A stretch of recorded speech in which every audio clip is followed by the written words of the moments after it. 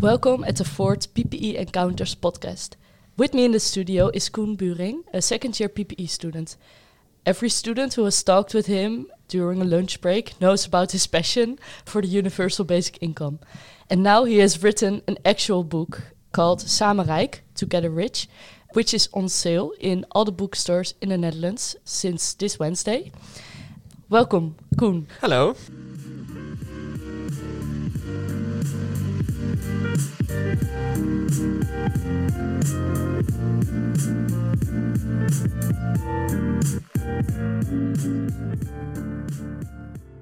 First, we're gonna ask some questions about yourself and how, in the name of How on earth? how on earth did you write an actual book? When was the first time that you heard about the universal basic income? Well, basically to start off, I started reading more books like the book of Rutger Bregman, but also other books. And when time passed by, I also met Andrew Yang on YouTube, which is a American presidential candidate who actually got really far. If you would look at where he started at, he didn't have any name recognition. He wasn't popular at all. And he actually made the idea of universal basic income, and as he called it, a freedom dividend, really, really popular in the United States. And he really motivated me to think about, hey, what would it be? What kind of book would it be if you could write about the idea that Rutger Bregman made so popular, not only here, but around the world, and then combine it with Yang's story about how you see automation and wealth inequality increasing around the Western world, and to see how universal basic income could be a solution to reduce wealth inequality, to make sure that you create a more equal society. So I started writing, and then, it started from there. Yeah, and for our listeners, maybe it's good to clarify. Rutger Bregman is a Dutch anthropologist, historian and a journalist who wrote a book about the basic income. And Andrew Yang is, as you said, a U.S. presidential... Yeah, he was a presidential candidate in the 2020 race. Yes, okay. And you saw Andrew Yang on YouTube and you thought, whoa, this is it. Why is there no book about this in the Netherlands?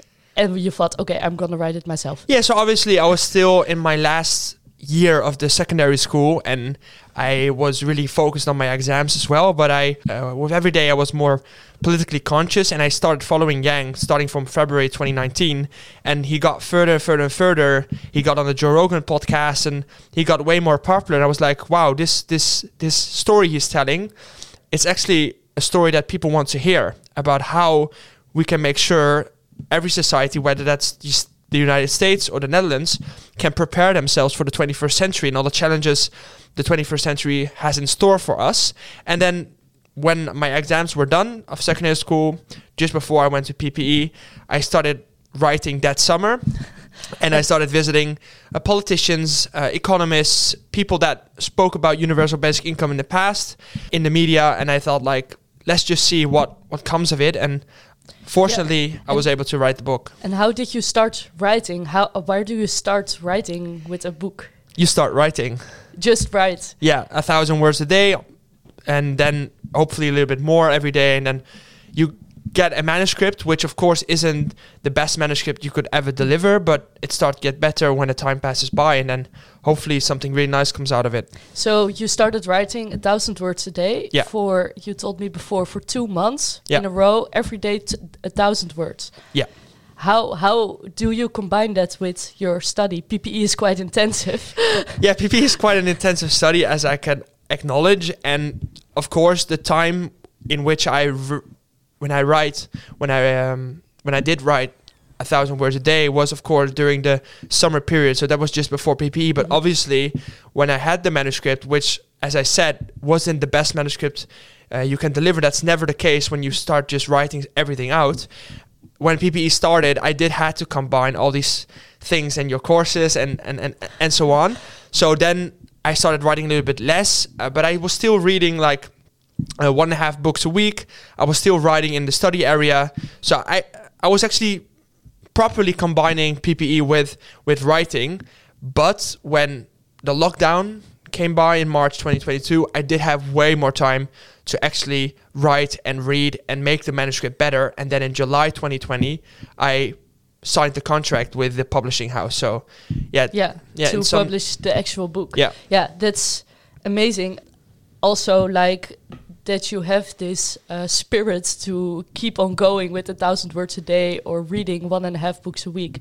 I don't think a lot of students have this attitude. I would say that if you study PPE or whatever study at the VU, and especially with PPE, if you actually talk to other people and you make friends, and the PPE community is really tight knit, and everyone has a story to tell, and everyone has a specific spirit that spurs them on and makes them willing to actually improve themselves every day and hopefully make the world a better place, which sounds really cliche, but if you actually speak to people, really every story is really specific, tailored to that ambition. And for me, that was writing a book and trying to understand society and trying to write something that could help other people understand how our society is organized and how it should be organized in a better way, and which ideas could help with that. And for other people, that is going to other countries, visiting them, doing volunteering work, etc. So yeah, okay. And you already mentioned that you found a publisher. Was that difficult?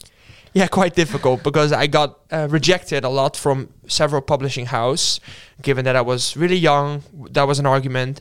An argument was that I didn't have any structure in a manuscript, or that there was already a book about basic income. So those are all justified reasons to reject the book. But at the end of the day, I was really happy that the publishing house, Prometheus, actually invited me to come to Amsterdam to speak to them, because if you actually speak to me, hopefully I come off as a really passionate guy, and then they can see, okay, there's going to be a book coming out of him. Whether or not the current manuscript is good enough, this will be a good book if we help him. So I think everybody who talked to you about the basic income will agree that you are very passionate about this.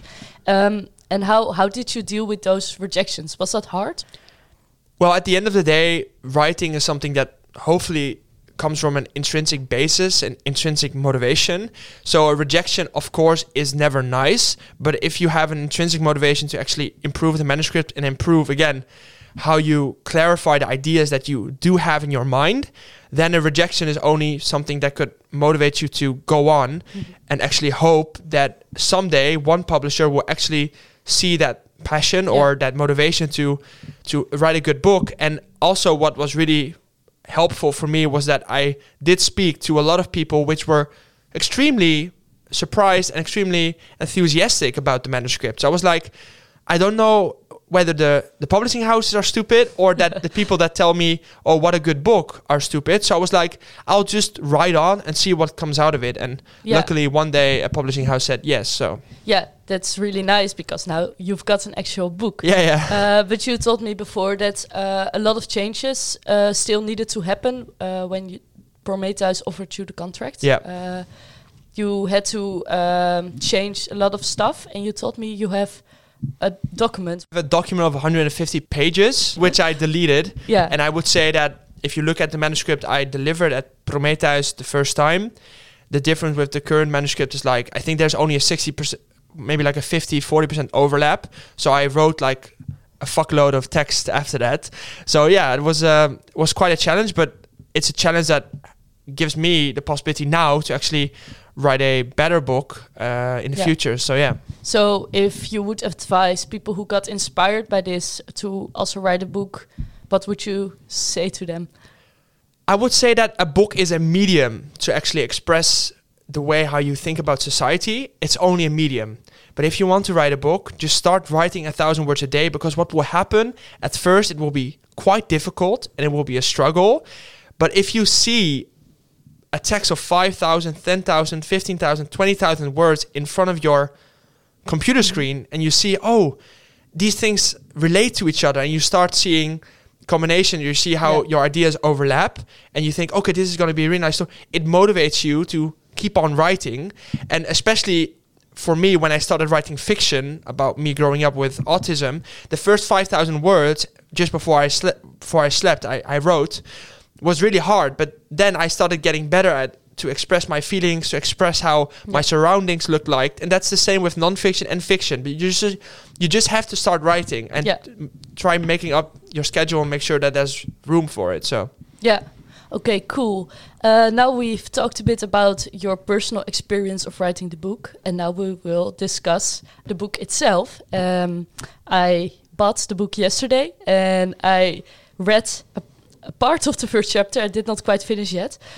What you told me about the book is it is not to convince people about the universal basic income. It is more about wealth inequality in the Netherlands and how the universal basic income is a solution to the problems the wealth inequality causes. Yeah, exactly. Yeah, you start off your first chapter by introducing the democratic house. What is that house? Yeah, so in short, the idea of the democratic house consists of seeing society as a house in which citizens every day in a dynamic process work on the pillars of the house. And the pillars are social, economic, political, and constitutional. So you have 4 pillars. And the idea is that if you want to make sure your house is stable, is resistant to change, and can deal with pressure from the outside, you have to make sure citizens have the freedom to work on those pillars. And if the roof of the house is not in balance, and the roof of the house consists of the market, government, and the civil society, which are 3 powers which throughout history have been the 3 powers historians, anthropologists always look at. If these 3 powers aren't in balance, you will see that citizens have less freedom to work on those pillars. And if wealth inequality increases, this is the idea I propose in my book, is that you will see that the roof of the market will become way too dominant. It will get strangled up with government, because the market and private sector will lobby government to make sure that nothing changes, the status quo is held intact, and to make sure that most of the wealth stays in their hands. And you will see that civil society crumbles as a roof and gets under pressure. And what we see right now is that indeed the wealth inequality has increased dramatically in the Western world and in the Netherlands. The roof of the market has become way too dominant, and through this system, citizens have way more freedom to work on those pillars. If you would have a basic income, you would have the freedom to choose, okay, I want to do some unpaid labor, some volunteering work, I would like to do some stuff in community. But if you get benefits from government, you are forced to look for paid labor, because the government tells you have to find work, because that's the only way you contribute to society. Whereas that's not true, because paid labor is good for the economic pillar, perhaps. But if you give people more freedom, they can choose, okay, I would like to work on the social pillar, but also a little bit on the economic pillar, and give them more diversified options to contribute to society. And universal basic income gives you that freedom. Yeah, so to recap a bit, you have a house that is built of 4 pillars, and that has a roof, but the roof is collapsing. You say wealth inequality is the cause of that collapse, and because the roof is collapsing, the pillars are collapsing. It's more indirect, because the roof doesn't have a healthy balance. The citizens in the house have less freedom to work on those pillars. And what happens then is that those pillars become fragile. Yeah. And then when wealth inequality increases, as economic historian Bas van Bavel, which I discuss in chapter 2, says, in every society in history, whether that's Iraq in the 9th century, Italy in the 13th century, the Netherlands in the 17th century, or the Western world right now in the 21st century, wealth inequality is the only factor which actually determines how healthy a society is, and whether this society is actually buzzing from excitement or is actually declining, whether that's socially, politically, or economically. So one thing that you mention a lot is the freedom that civil society has to be enough to build on these pillars. Can you elaborate a bit on why that freedom is important for civil society? Yeah, so the term I use to explain how the pillars get their strength is the idea of anti-fragility, which is an idea that was created by Nassim Nicholas Taleb. And what he explains is that if you look at our immune system, if we are really young, we have to be exposed to, for example, allergens like peanuts. Because if we don't get exposed to allergens, in the end of the day, we become more fragile because our immune system was never challenged. This is the same for our bones. If we don't move, if we stay in bed, our bones become fragile because they're not challenged anymore. And you can look at the pillars the same way. In short, the idea is that every complex system, whether that's our immune system or our economic system, have to be exposed to challenges. So, for example, the corona crisis would be a challenge. That could be a challenge, but this is not the same idea. But an economic system should be exposed to challenges, to diversity, and to, for example, competition. Because otherwise, you'll see that too much power is concentrated into people's hands, and then at the bottom of society, there's no freedom for people to work on the pillars. And this is how I try to explain how the pillars become less anti-fragile. How they become fragile because they're not exposed to challenges. Exactly. Yeah. In Dutch, I could explain it way more vividly, but I will try to work on my argument in English. I think it's pretty clear. Yeah. So why for a person as an individual it is important to govern your own life and not to be governed? Why? Yeah. Well, those are quite interesting things to think about. If you look at it in a psychological way, you can see how an author, psychoanalyst like Erich Fromm, but also like Hannah Arendt in her book The Human Condition, they talk about how important it is for mankind to actually have the idea that they have an impact on their environment, that they have the power to actually make an impact in somebody else's lives. And if you work at a 9-to-5 job in which you are dictated by a boss higher up in the hierarchy to do this and this and that, you don't have the idea that you have any autonomy to actually do things yourself. If you are in social security and government tells you to say, oh, you have to do paid labor, but if you say to government, but I would like to do some volunteering work, which is also really valuable to society, they say no, because we have the power to dictate what you do. And with the freedom dividend, the basic income, you have the possibility to say, okay, I would like to do some more volunteering work. I would like to do another job in which I have more autonomy to actually choose how I would like to impact society and how I would like to work together with people in my community or start a new business, which actually gives people more fulfillment in their lives. Yeah. Okay. So to recap, the universal basic income would give people back the freedom to build on the pillars of the house. It would give the civil society, the roof, the part of the roof that is the civil society, more the space to build on the pillars, which will rebuild the pillars of the democratic house. Exactly, because the universal basic income, the freedom dividend, will strengthen civil society in such a comprehensive way in order for the roof to become in balance again. Yeah, and this is also the idea I would like to expand upon in the second book about the house in general. So that's the idea exactly. Okay, and how would a universal basic income look in your opinion?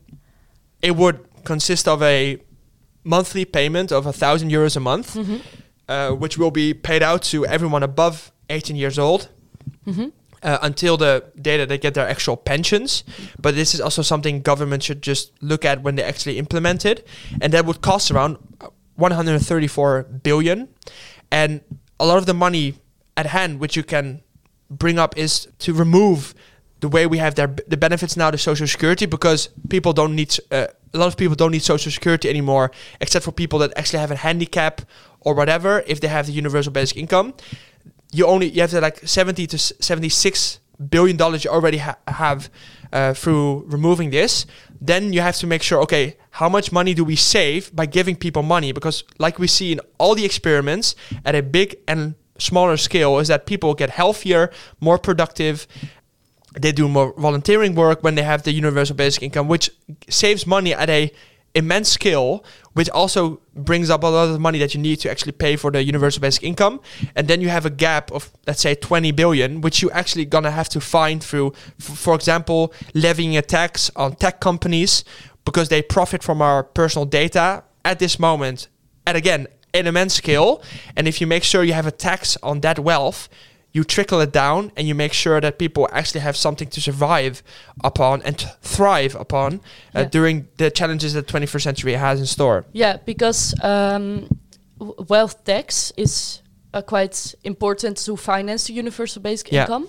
But that's also quite possible, I read in your book, because the top 1% in the Netherlands has, you have to remind me of the exact number, but I think 30% of the wealth. Yeah, so if you look at a graph which was published by the Ministry of Finance, in the Netherlands, you see that the lowest 10% has a negative wealth. So there's our debt. There's a debt. Then you see nothing for a really long time. Starting from, let's say, 50-60%, you see a little bit of wealth building up. But a lot of people also have a house, which isn't real wealth, because this is a house that they got through a loan at the bank, which is actually a debt as well. But again, then you see some wealth building up, but not that much. And then the last 10%, you see like a line shooting up into the sky, which represents the huge wealth inequality that is apparent in Dutch society. And then you see, for example, that the top 10% has 68% of all the wealth in the Netherlands. The top 1% has 1/3.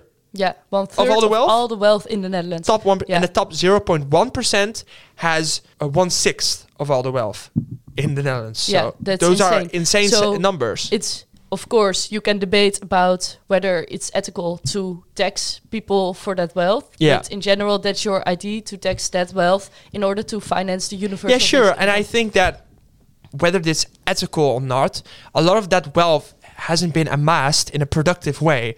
A lot of that wealth has been amassed through the financial economy, as people like Mariana Mazzucato calls it, but also Bas van Bavel, because when wealth inequality increases, the real economy in which things are actually produced in a productive way is actually diminished, and the financial economy, like the banking sector, in which money is made with money by hedge funds, for example, grows. And then you see that a lot of wealth is amassed, even during the corona crisis, because the European Central Bank is buying up and pumping money into the economy, but that money isn't going to us, but to the financial sector. You have to tax that wealth in some way. The top 1% richest people in the Netherlands made in the corona crisis 9 billion euros. Yeah. Because they can use their money to make money with money. Exactly, because the corona crisis, given that the European Central Bank during the corona crisis was pumping money into the financial sector, is the reason why those people... pumping money is putting money in exchange for stocks, for example, right? For example, so in the stocks, the top 1% is the one who holds the stocks. So, and this is also a reason why the housing prices in the Netherlands actually increased during a corona crisis, because those housing prices are mostly paid by loans taken out by citizens at banks, and those banks got the money indirectly from the European Central Bank or whatever institution that was pumping money into the economy. So this is a real big problem, and it just shows how unequal our society is organized. Yeah, that's really unequal, and that has a lot of results to our society. Yeah, what you see in societies which are more unequal, like Kate Pickett and Richard Wilkinson explain in their books, The Spirit Level and Inner Level, you see graphs in which a lot of countries are compared, and the more unequal the societies are, the less good their mental health is. You see physical health deteriorating, life expectancy deteriorating between rich and poor. You see less trust between rich and poor. You see less trust between people in general. You see educational performances declining. You see more crime. And those are all stuff that happen in more unequal societies.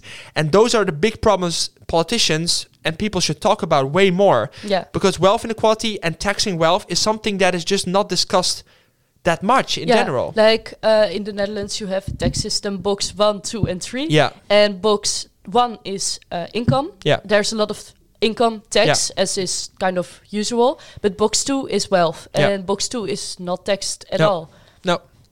Yeah. Yeah, and that's again a result of how our government is indirectly lobbied, of course. And those are big problems to actually meet. And you have to make sure that whether you do that within the political system or from outside of it, influencing it, you build up an argument to actually convince people that we have to make a change and that a wealth tax is an inherent part of the solution. So, yeah. Yeah. And a universal basic income, would that decrease wealth inequality because rich people also receive the basic income? Yeah, that's true. But at the end of the day, the increase in income will be higher at the bottom of society and in the middle part of the income distribution. And most importantly, basic income is one part of the program that you have to build. And if you finance it through a wealth tax, you actually tax that wealth away. Because €1,000 is given, but then it's also indirectly taxed away for people that don't need it. But it's way more efficient to just give it to people and then tax it away later than actually give Social Security or benefits to people, then check 1 or 2 years later whether they deserved that money. And what happened in the benefit scandal, people got the money, but it wasn't money that was given on an unconditional basis. The government came back a year or 1 year or 2 years later, said, oh, but you were earning €10 more than you earned, because if you earned €10 less, then you could have the benefit, but you earned too much. So now we want to have the whole benefit back. Instead of just €10. So people became in huge debts. Their families were torn apart. Suicides happened because people came in debts because the government. There was a scandal that was also by Rutte 3. How do you say it? The coalition just had to stop. So Okay, I think we talked about a lot. Do you want to say a last thing about your book to end the conversation? No, I think I said everything. I could have explained some things, given that I'm not speaking English on a regular basis, given that our 4th floor of PPE is not open all the time and you are not traveling to PPE all day. So I think I said everything. And the book is in the store, so you can buy it. Definitely buy it. Also, if you're international, just buy it. I want to thank the Foo Radio for making this podcast possible. And see you on the next episode of PPE Encounters.